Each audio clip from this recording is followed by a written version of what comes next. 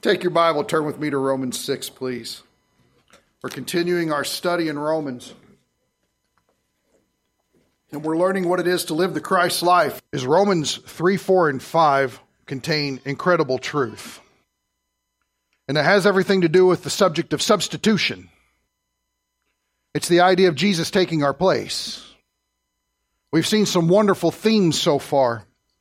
We've seen the idea of forgiveness, which takes place by His blood. We've seen the idea that we are actually declared righteous in God's sight because of what Jesus has done. We actually see that whatever the penalty was for sin, being death in particular, Jesus takes care of it. The death that we should have died, He dies.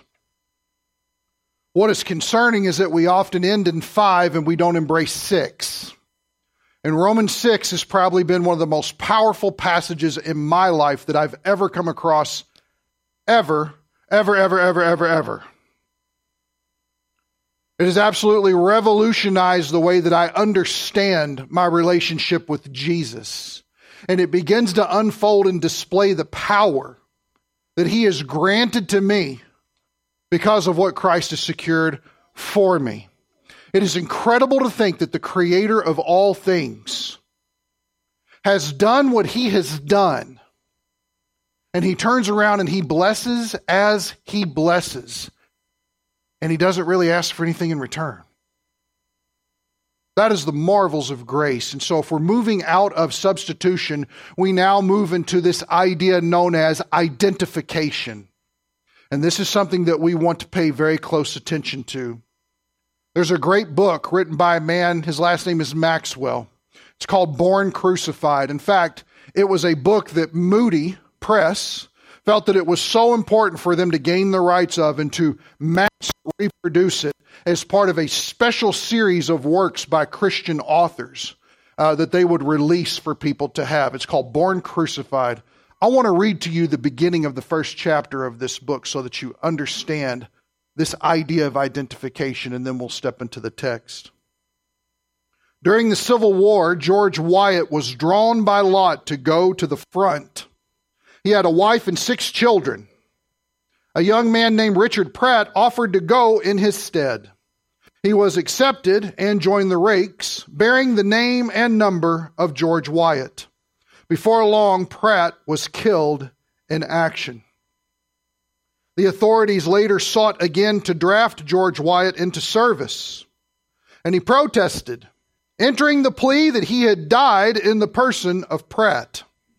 He insisted that the authorities consult their own records as to the fact of his having died in identification with Pratt, his substitute.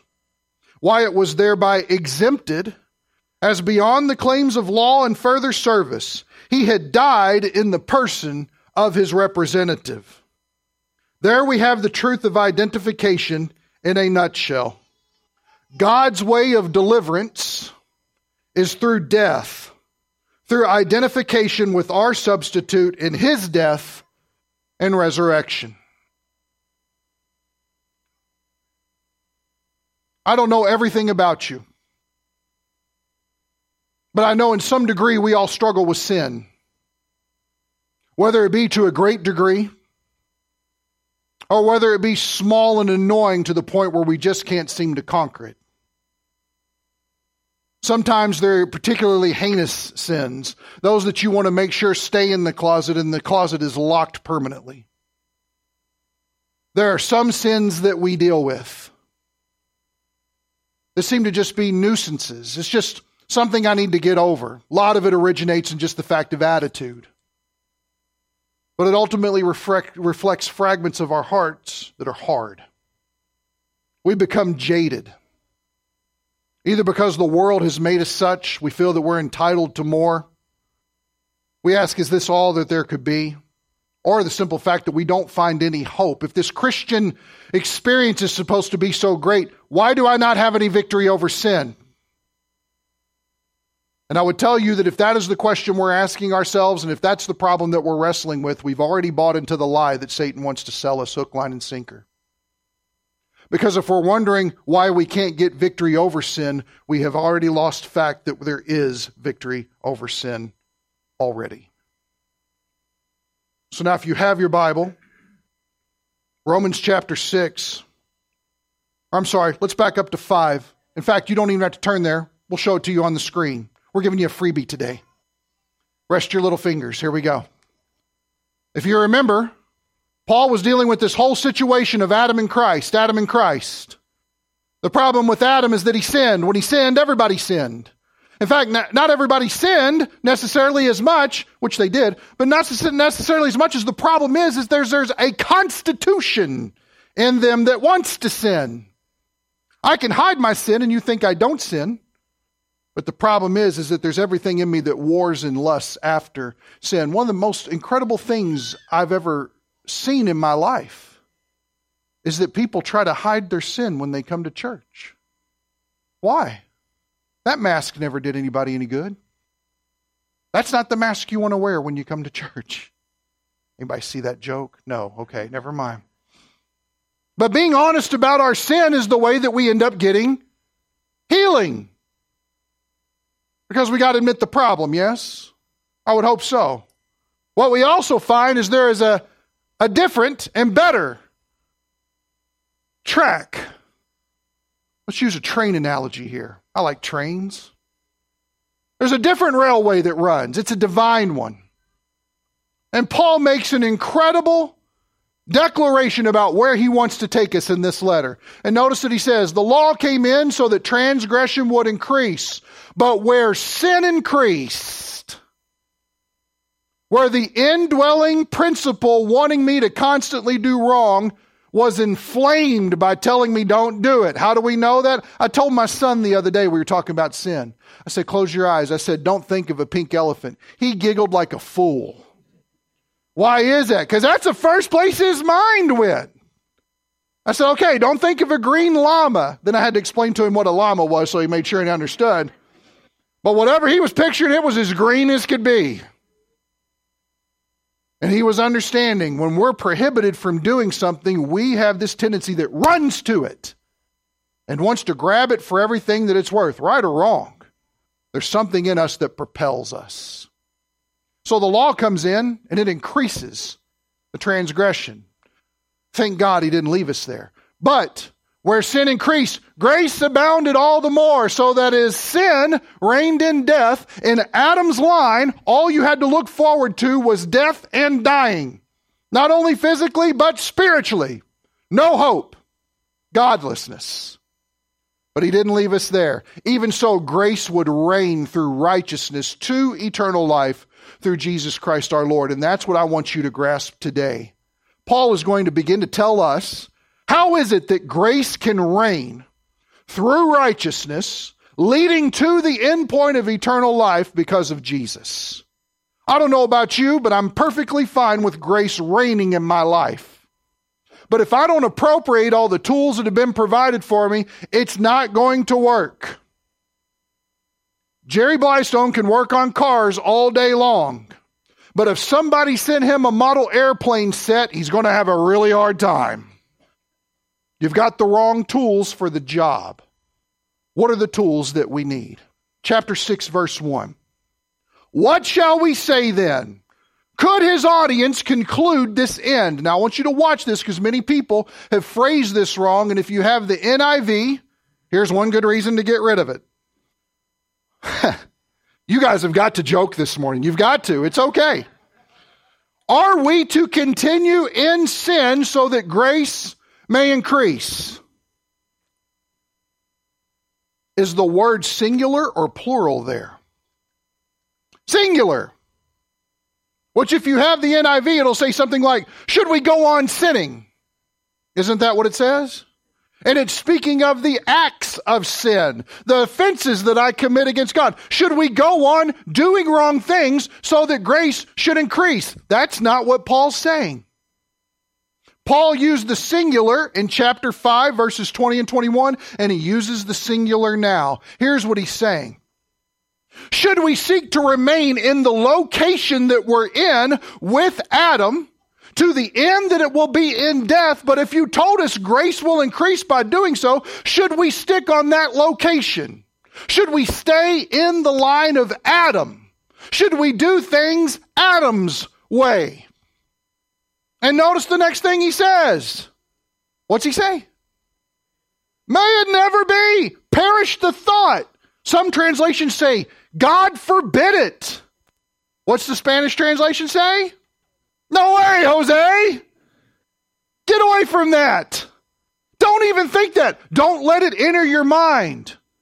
And why? Look what he says here. How shall we, notice Paul includes himself, so it's safe for us to put ourselves in there, right? How shall we, who died to sin, still live in it? Now think about it. If S-I-N is part of Adam's rail, and you have died, what does the word die mean in Scripture? It can be dead to different things, but it's got one overall meaning that it means. Not cessation, but what? Separation.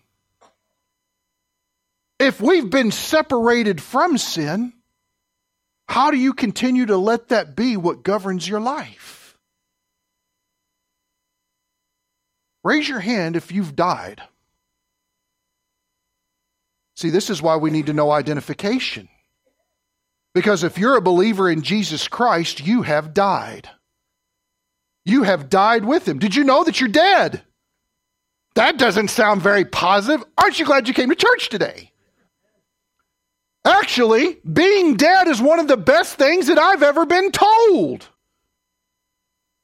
You say, that sounds so weird and morbid. What's up?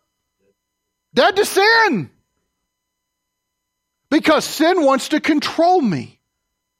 Wouldn't it be nice if you just did this? Well, this isn't going to hurt anything. Well, you really want this. You deserve it. Man, somebody thinks I deserve something, they got a problem. I deserve a knuckle sandwich. I deserve a PhD from the School of Hard Knocks, maybe. A pie to the face. My child to stamp on my foot. But I don't deserve that. No. Look what he says. How shall we who died to sin still live in it? Why? Because dead people no longer have a relationship with sin. I've said this to you before, but I'll go ahead and say it again. It's one of the most ignorant things in the world if a cop were to write a corpse a speeding ticket. How do you serve that notice? What were they driving? That'd be what I was curious of. But if a hearse is breaking the speed limit, you don't stop them, pull the coffin out, and solicit the citation. Why? Dead people don't sin.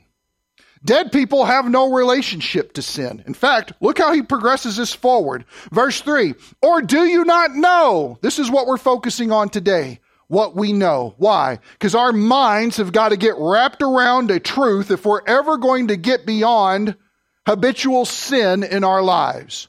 Do you not know? Anytime I read that in the scriptures, I always mark it. Because if you haven't noticed, I'm not the brightest bulb in the room. So I need to know it. I need to understand it. My mind needs to grasp it. Or do you not know that all of us, notice Paul included, who have been baptized into Christ Jesus have been baptized into his death. Now, one of the greatest atrocities that it's ever been committed with chapter 6, verse 3, is equating this baptism with water baptism. It is not water baptism. In fact, you probably know this from just basic understanding. The idea of baptism is to be immersed or to be dunked into something. But the idea was to take up an identification that was different than that before. And so the common example that we always see in the books, the common example that's always talked about is a piece of cloth. You've got a white piece of cloth, but because purple cloths were considered very high in value back in the first century, they would turn around and take this cloth and they would completely immerse it into a vat of purple dye. And when they brought it back out, the entire thing was now saturated in a different color and had a different identification because of what it had been immersed and associated with. Does everybody see that? Now, when we do water baptism, the reason why we do it, lights out in the back, somebody move around, there you go. The reason why we do baptism the way that we do is because we're talking about the death, burial, and resurrection with Christ that every believer in Jesus Christ already has as a reality. If this were water baptism, What we would have to state is that our identification with Christ is not complete until we perform a work that represents what has happened on the cross and through the resurrection. Now, I don't know about you, but that's too many degrees of separation to make me comfortable. How could I be a believer in Jesus Christ and not be identified with him when everything else in the scripture points to the idea that what is true of him is now true of me? That's an awesome truth. Do you not know that all of us who have been baptized, who have been immersed and identified into Christ Jesus, have been baptized into his death? His death to what? See, here's the amazing thing about Jesus. From chapter 3 to 21 to the end of 5, we talked about death for sins. Jesus died for sins, yes? Isn't that how you've got forgiveness? Jesus died for sins. But now Paul wants to talk to us about the fact that Jesus died to sin.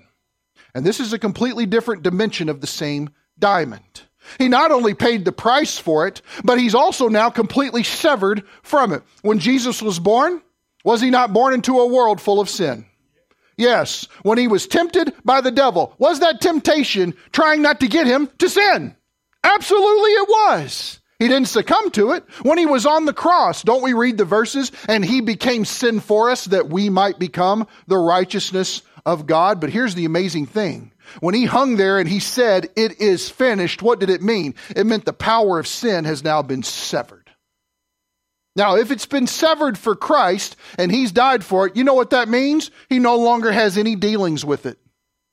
Everything that Jesus needed to deal with in regards to the idea of sin has been dealt with and done. It doesn't need to be brought up again. He does not deal with it. Well, if that's the case, and we are identified with him, then what that tells me is that we're done with it too. You say, now time out. I still got this sin nature. Yeah? Do you have to listen to it? No. Do you have to obey it? No. Does it need to rule over your life? No. Well, how can you say that? I'm not powerful enough to do that. I know. Neither am I. But if Jesus has died for it and dealt with it, guess what? It's done. And if we would start with the perspective of his death to sin and recognize I'm fully identified with him, then guess what? Sin becomes way more manageable in my life because I can look at it and say, nope, don't need to do it. Not today. Don't have to deal with it. Notice I don't have to muster up the power. Notice I don't have to get myself more right with the Lord. It's a truth that God has already secured for us that we simply believe and appropriate. So we're going to talk about how to do that. Look at verse 4 here. Therefore we have been buried with him, laid to rest. Think of it that way. The you in Adam, the me in Adam, has not only been brought to death, but has been buried. Now, let's be honest. Buried is the finalization of death, is it not? Hopefully none of us are burying alive people. That would be bad. Everybody hear the story? They used to have those little bells just in case people were still alive when they buried them. Who was running that job? Good grief, right? Hopefully not us.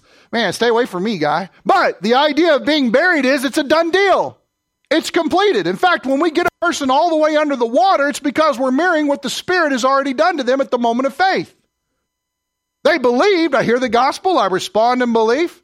I am now dead, buried, and raised to a new life. So notice, we were buried with him, identified in his burial through baptism, the Spirit baptism, into death. So that, here's the reason, as Christ was raised from the dead through the glory of the Father, so we too might walk in newness of life. God's got a goal. God's goal is a new life. Let me ask you a question. When did you die? Some of you weren't convinced you're dead. I'm here to tell you that you are. When did you die? Do you know the time? Here's what's amazing. It wasn't the moment that you believed when Christ died. See, that's the amazing thing. When Jesus died on the cross, he not only took all the sins that would ever be committed of the entire world, past, present, and future, upon himself, but all those who would come to believe in him through the gospel that the apostles would preach are now dead in him and died at that moment. don't have to die. You're already dead. Praise God. Now, why does that need to be a reality? Here's the reason why. Is because God understands the flesh, not the body. The flesh and body are two separate things. God understands that the flesh will serve no sound purposes in worshiping Him in spirit and in truth. The flesh is antithetical to that. And so notice what has to happen is God has to kill us. He has to slay us. Because He understands the flesh is good for nothing. The flesh profits nothing. Notice how He moves on here. If the goal is a newness of life that He wants us to look forward to, here's what happens. Verse 5, for, here's the explanation. If we have become united with Him in the likeness of His death. Is that true? Have you been united with Christ in the likeness of His death? You have been. So notice that the if there is not if we want to, if we don't want to. That's not the if. The if could probably be better understood as since. Think of it that way. For since we have become united with Him in the likeness of His death, in other words, we're associated with Him. We have a related experience with Him. It is a unified whole with Him is the idea. In His death, certainly, without a shadow of a doubt, we shall also be in the likeness of His, what does it say? His resurrection. So notice the first thing we need to know is identification. Do you know that you are identified with Christ at the moment of faith? Do you understand that your identity is now wrapped up in the Lord Jesus and not in yourselves? In fact, I would say this. There is not a situation that has ever come across my path as far as counseling in regards to trouble, issues, sin, anything, that the idea of identity in Christ was not at the crux of the question in mind. Don't be upset if when I asked you, did you know that you're dead? And you didn't raise your hand. That's not to embarrass you. Understand that. It's not. There's tons of Christians that don't know that they're dead. That don't understand that when Christ died, we died with Him. That this idea that I have to entertain sin, that I just can't resist any longer, that I've got to have it type of thing. They've never understood that the victory's already been secured for them because Jesus died in their place and died for them. So that sets me free. Well, guys, don't you know that the internet just wants you to take a couple of clicks and get on those pages? Nobody's going to notice. You're dead to that. Jesus died for that, and you died with Him in that. Guess what? It's no longer an issue. It doesn't have power over you. It's no longer your master. Instead, now that the Holy Spirit has moved in, the sin nature has been evicted out of our spirits. And we are not to call death our leader anymore. This is what separates the Christian from the non-Christian. Look at verse 6. A second thing we need to know. Know this, knowing this, that our old self was crucified with Him. What is the cross? The cross is God's tool of execution because of the sin problem, because of the divide that has been brought up. Because left to ourselves, we would willingly run away from God if a little bit of cash was put out there for us in exchange. Because whatever it is that appeases to our flesh so much that draws us away like a tractor beam, we just get drawn away from God too quickly. We don't stop and we think about the idea of crucifixion. Do we know that we're identified with the Lord Jesus? Do you know that you have been crucified? At one point, we memorized Galatians 2:20. Do we know it? I've been crucified with Christ. It is no longer I who live, but Christ who lives in me. And the life that I now live, I live by faith in the Son of God who loved me and gave Himself up for me. That's a beautiful truth. That tells me my identity. That I don't have to worry about facing Satan, the world, and my personal sin anymore. Because I'm not the only one dealing with it. If it was just Jeremy, Lord help us. But if Jeremy is hidden in Jesus, there's not a fight. The war's over. It's done. Or like he said, it's finished. So the number 2 thing we need to know is that we've been crucified. Verse 6, knowing this, that our old self was crucified already with him, in order that our body of sin might be done away with, so that we would no longer be slaves to sin. Anybody ever told you need to die to yourself? You just need to die to yourself. We know what people mean by that. Good intentions, right? Seems like that sin or Satan has a foothold in the situation. And our problem is that we have gotten involved in this and we just want to grab onto it and gravitate towards it and hold on tightly to it. And instead, we need to die to ourselves. That is incorrect theology. Do you not recognize that you're already dead? Do you not recognize that the only thing that God could do with us in and of ourselves was crucify us with Jesus? Now, why in the world did he do that? Why in the world would he nail us to the cross? Why in the world would we die with him? Isn't there something good in us? That's the whole point of existence in the spiritual realm, is to further convince us, no.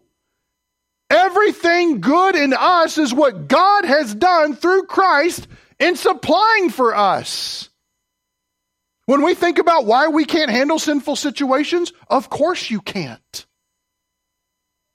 You were never designed to. It is beyond your capability. It's impossible. So Jesus needs to do it all instead. So notice, you were crucified with him. Why? In order that the body of sin. Now what does that mean? That's everything that was in the Adam track. Everything that was in the Adam track should be brought to nothing. Everybody see the idea here, done away with? The word can mean annulled. The word can mean the idea of removed or brought to powerlessness. Think about the idea of somebody taking a plug and yanking it apart. This is exactly what God has done for us in Christ. If the TV was nothing but white snow going the whole time, because that's what a life of sin is like, then God comes in through the cross and crucifying us with Christ, and he severs the power. And he says, no more. And knowing God, he probably threw the TV to the ground as well. I'm going to guess. But notice he says here, it's made powerless. It may be done away with. Here's the reason. So that we would no longer be, what's it say? Slaves to sin. This is what we were told back in chapter 5. This condemnation that has now come upon the world is not just that we will meet a certain physical death, that's a reality, and that apart from Christ we will meet a certain spiritual death, that is an eternity in the lake of fire. But it's actually more than that. It's that existence from now on is going to be trying, because now we are in servanthood to sin. God says, let me take care of that. Let me do it in my Son. Let me perform this exact surgery on the cross.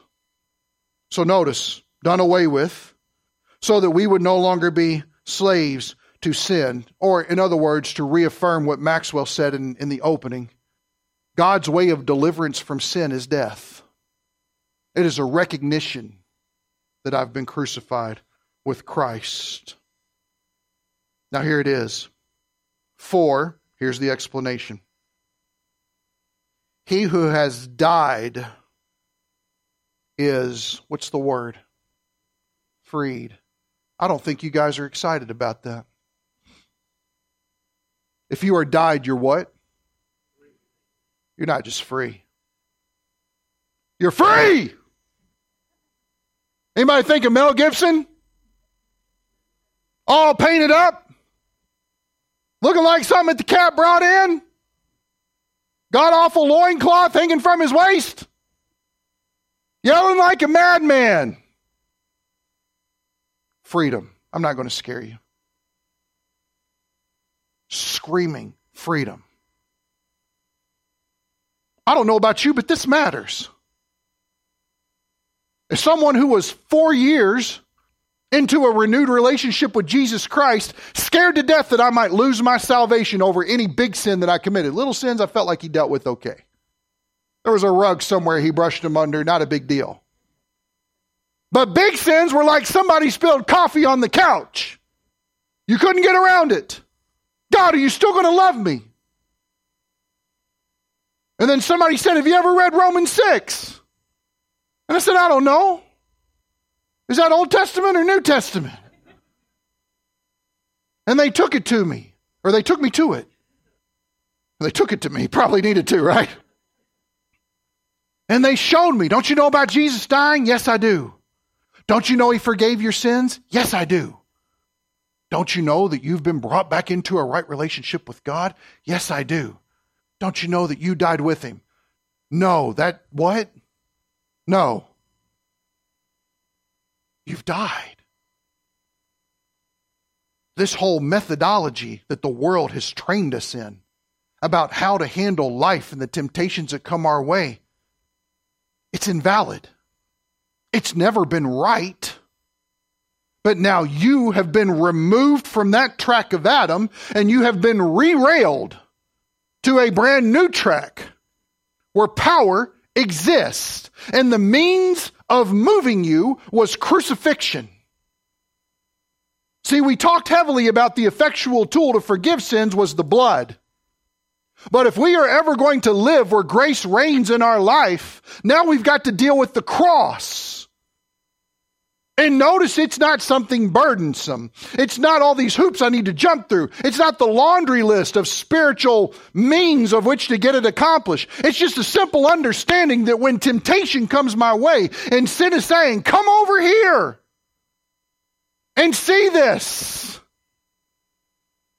that I could stand in a position because I'm in Christ and say, no, I'm free. I've died to that. And I don't need it any longer. Now let me tell you a little story.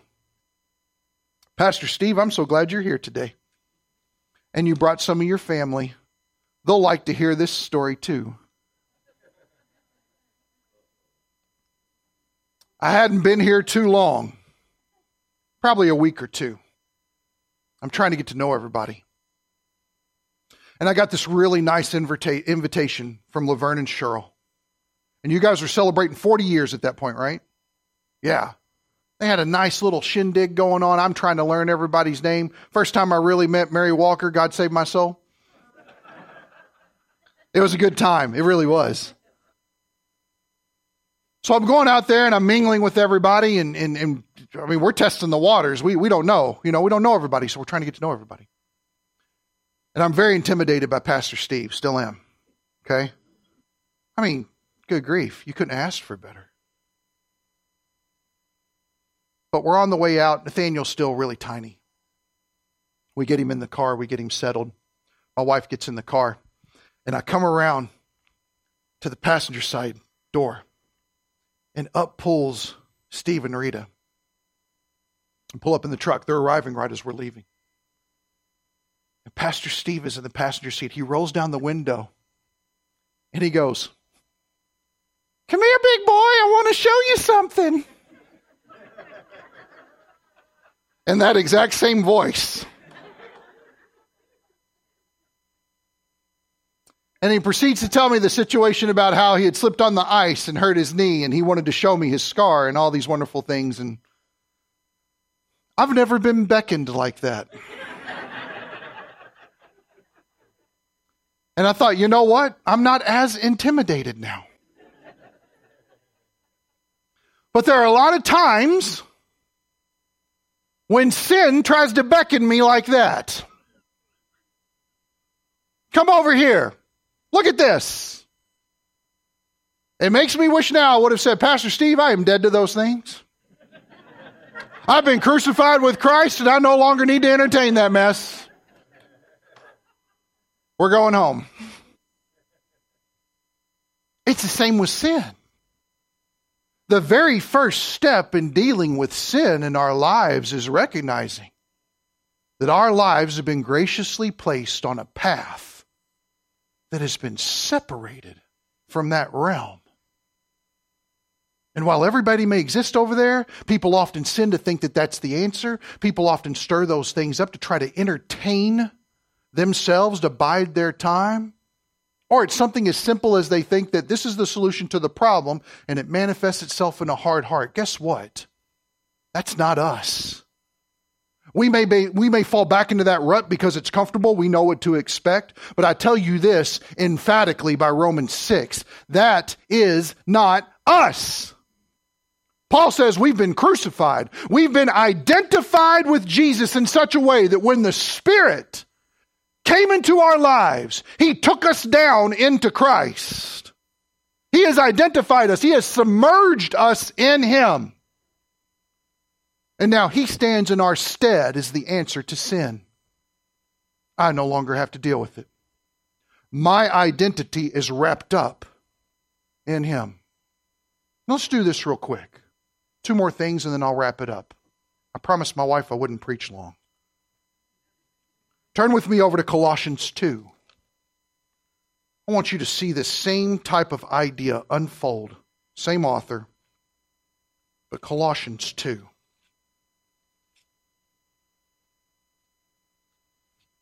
And I want to start here. Verse 9.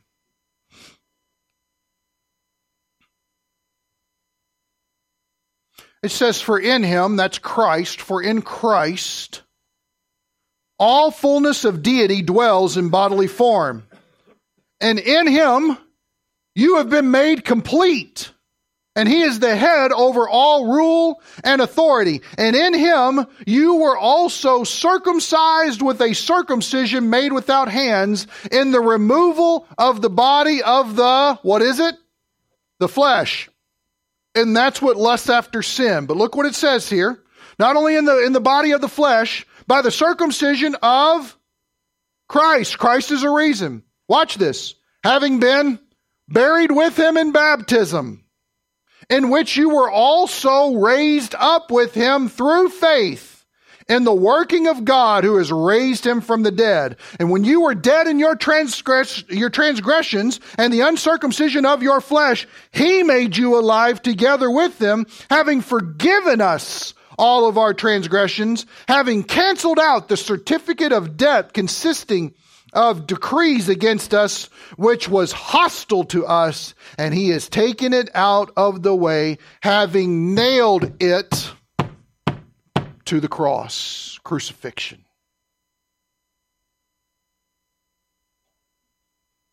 Now don't be surprised. Notice that this is Colossians. He's writing to believers, reminding them of their glorious position in the Lord. And recognizing that everything that was accumulated in the flesh was going to lead to death, has been brought to naught, and has been killed. Pulverized. You know what that tells me? If you've got this from last week, this little chart we did over here for Romans 5, we put all the things about Adam, transgression, sin's principle, it's going to lead to death. It's all bad. Death is tyranny over our lives. You know what this does? And telling me my identification is it lets me do this with my list. This is the only list that matters now. Fold it in half. Put it on the back burner. We don't need to mess in Romans 5 anymore. Why is it? Because Romans 6 declares our liberation, our victory already over sin, our already crucifixion, our already death, our already identification. You're going to run out of space. Praise God. Why? Because thankfully the Lord said, what's the best thing I can do with a depraved, sinful, hopeless human race? I've got to put him to death. And I'll do it in my Son. Why? Because sin is so serious. It's what separated them from me in the first place. So let's deal with it, not just so that I can reconcile them in Jesus, but get this, but so they will no longer dabble in it and lead holy lives that cultivate this friendship I want to have with them. That's our identity in Christ. Not anything we muster, not anything we try, everything we are. It's not about doing, it's about being. Now, when you came today, you sat down on a glorious bookmark. Take this out. If you don't have it, you're either sitting on it, you got one next to you. If you need extras, we've got plenty.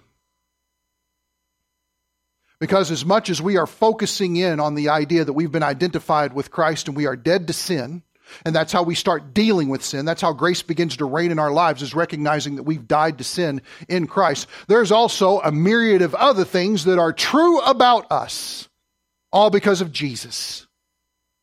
And so what I'm going to do is I'm going to read the three headings here, and I'm going to ask you to read out loud with me every subheading that comes after it. For instance, who I am in Christ. Number one, I'm accepted. Let's read these. I am God's child. I am Christ's friend. I have been justified. I am united with the Lord, one Spirit. I am bought with a price. I belong to God. I am a member of Christ's body. I am a saint. I have been adopted as God's child. I have access to God through the Holy Spirit. I have been redeemed and forgiven. I am complete in Christ. I am secure. Here we go. I am free forever from condemnation. I am assured all works together for good. I am free from any charge against me. I cannot be separated from the love of God. I am established, anointed, sealed by God. I am hidden with Christ in God. I am confident that the good work God has begun in me will be perfected. I am a citizen of heaven. I have not been given a spirit of fear, but of power, love, and a sound mind. I can find grace and mercy in time of need. I am born of God. The evil one cannot touch me. I am significant. I am the salt and light of the earth. I am a branch of the true vine, a channel of his life. I have been chosen and appointed to bear fruit. I am a personal witness of Christ. I am God's temple. I am a minister of reconciliation for God. I am God's co-worker. I am seated with Christ in the heavenly realm. I am God's workmanship. I may approach God with freedom and confidence. I can do all things through Christ who strengthens me. This is who we are. This is everything that is true about us. Now here's what you do if you're me. Well, I don't feel united to Jesus. Good Lord, my feelings. I'm a basket case. But praise God, none of that negates the facts of what is true about me in the gospel. Let me ask you a question. Are you discouraged this morning? Are you depressed? Are you beaten down? Do you feel like sin has your number? Do you feel like that the devil is always winning? Do you feel like that you can never get free from bondage? Do you feel like that everyone's against you? Are you alone? Let me tell you today that none of that is true. That all of it is based on how we feel, but the Word of God tells us the reality of who we are. And whatever sin would want to creep in and try to twist us and turn us to think in a certain path, one way or another. And it always originates in the mind. This is why he's saying knowing this, because the mind has got to get straight in order for the heart to embrace the reality of it. And let me tell you this, all of these things are true of you, and especially your relationship with sin has been severed. Does this mean we're going to exist in sinless perfection? No, the old nature still wants us. Still says, come over here, big boy. Still does that. To this day. But that's when we get to stare at sin, not because of a power in us, but say, Christ has died for that. And because I'm in Him, I have died to that. No, thank you. That's the victory we have in Jesus. Let's pray.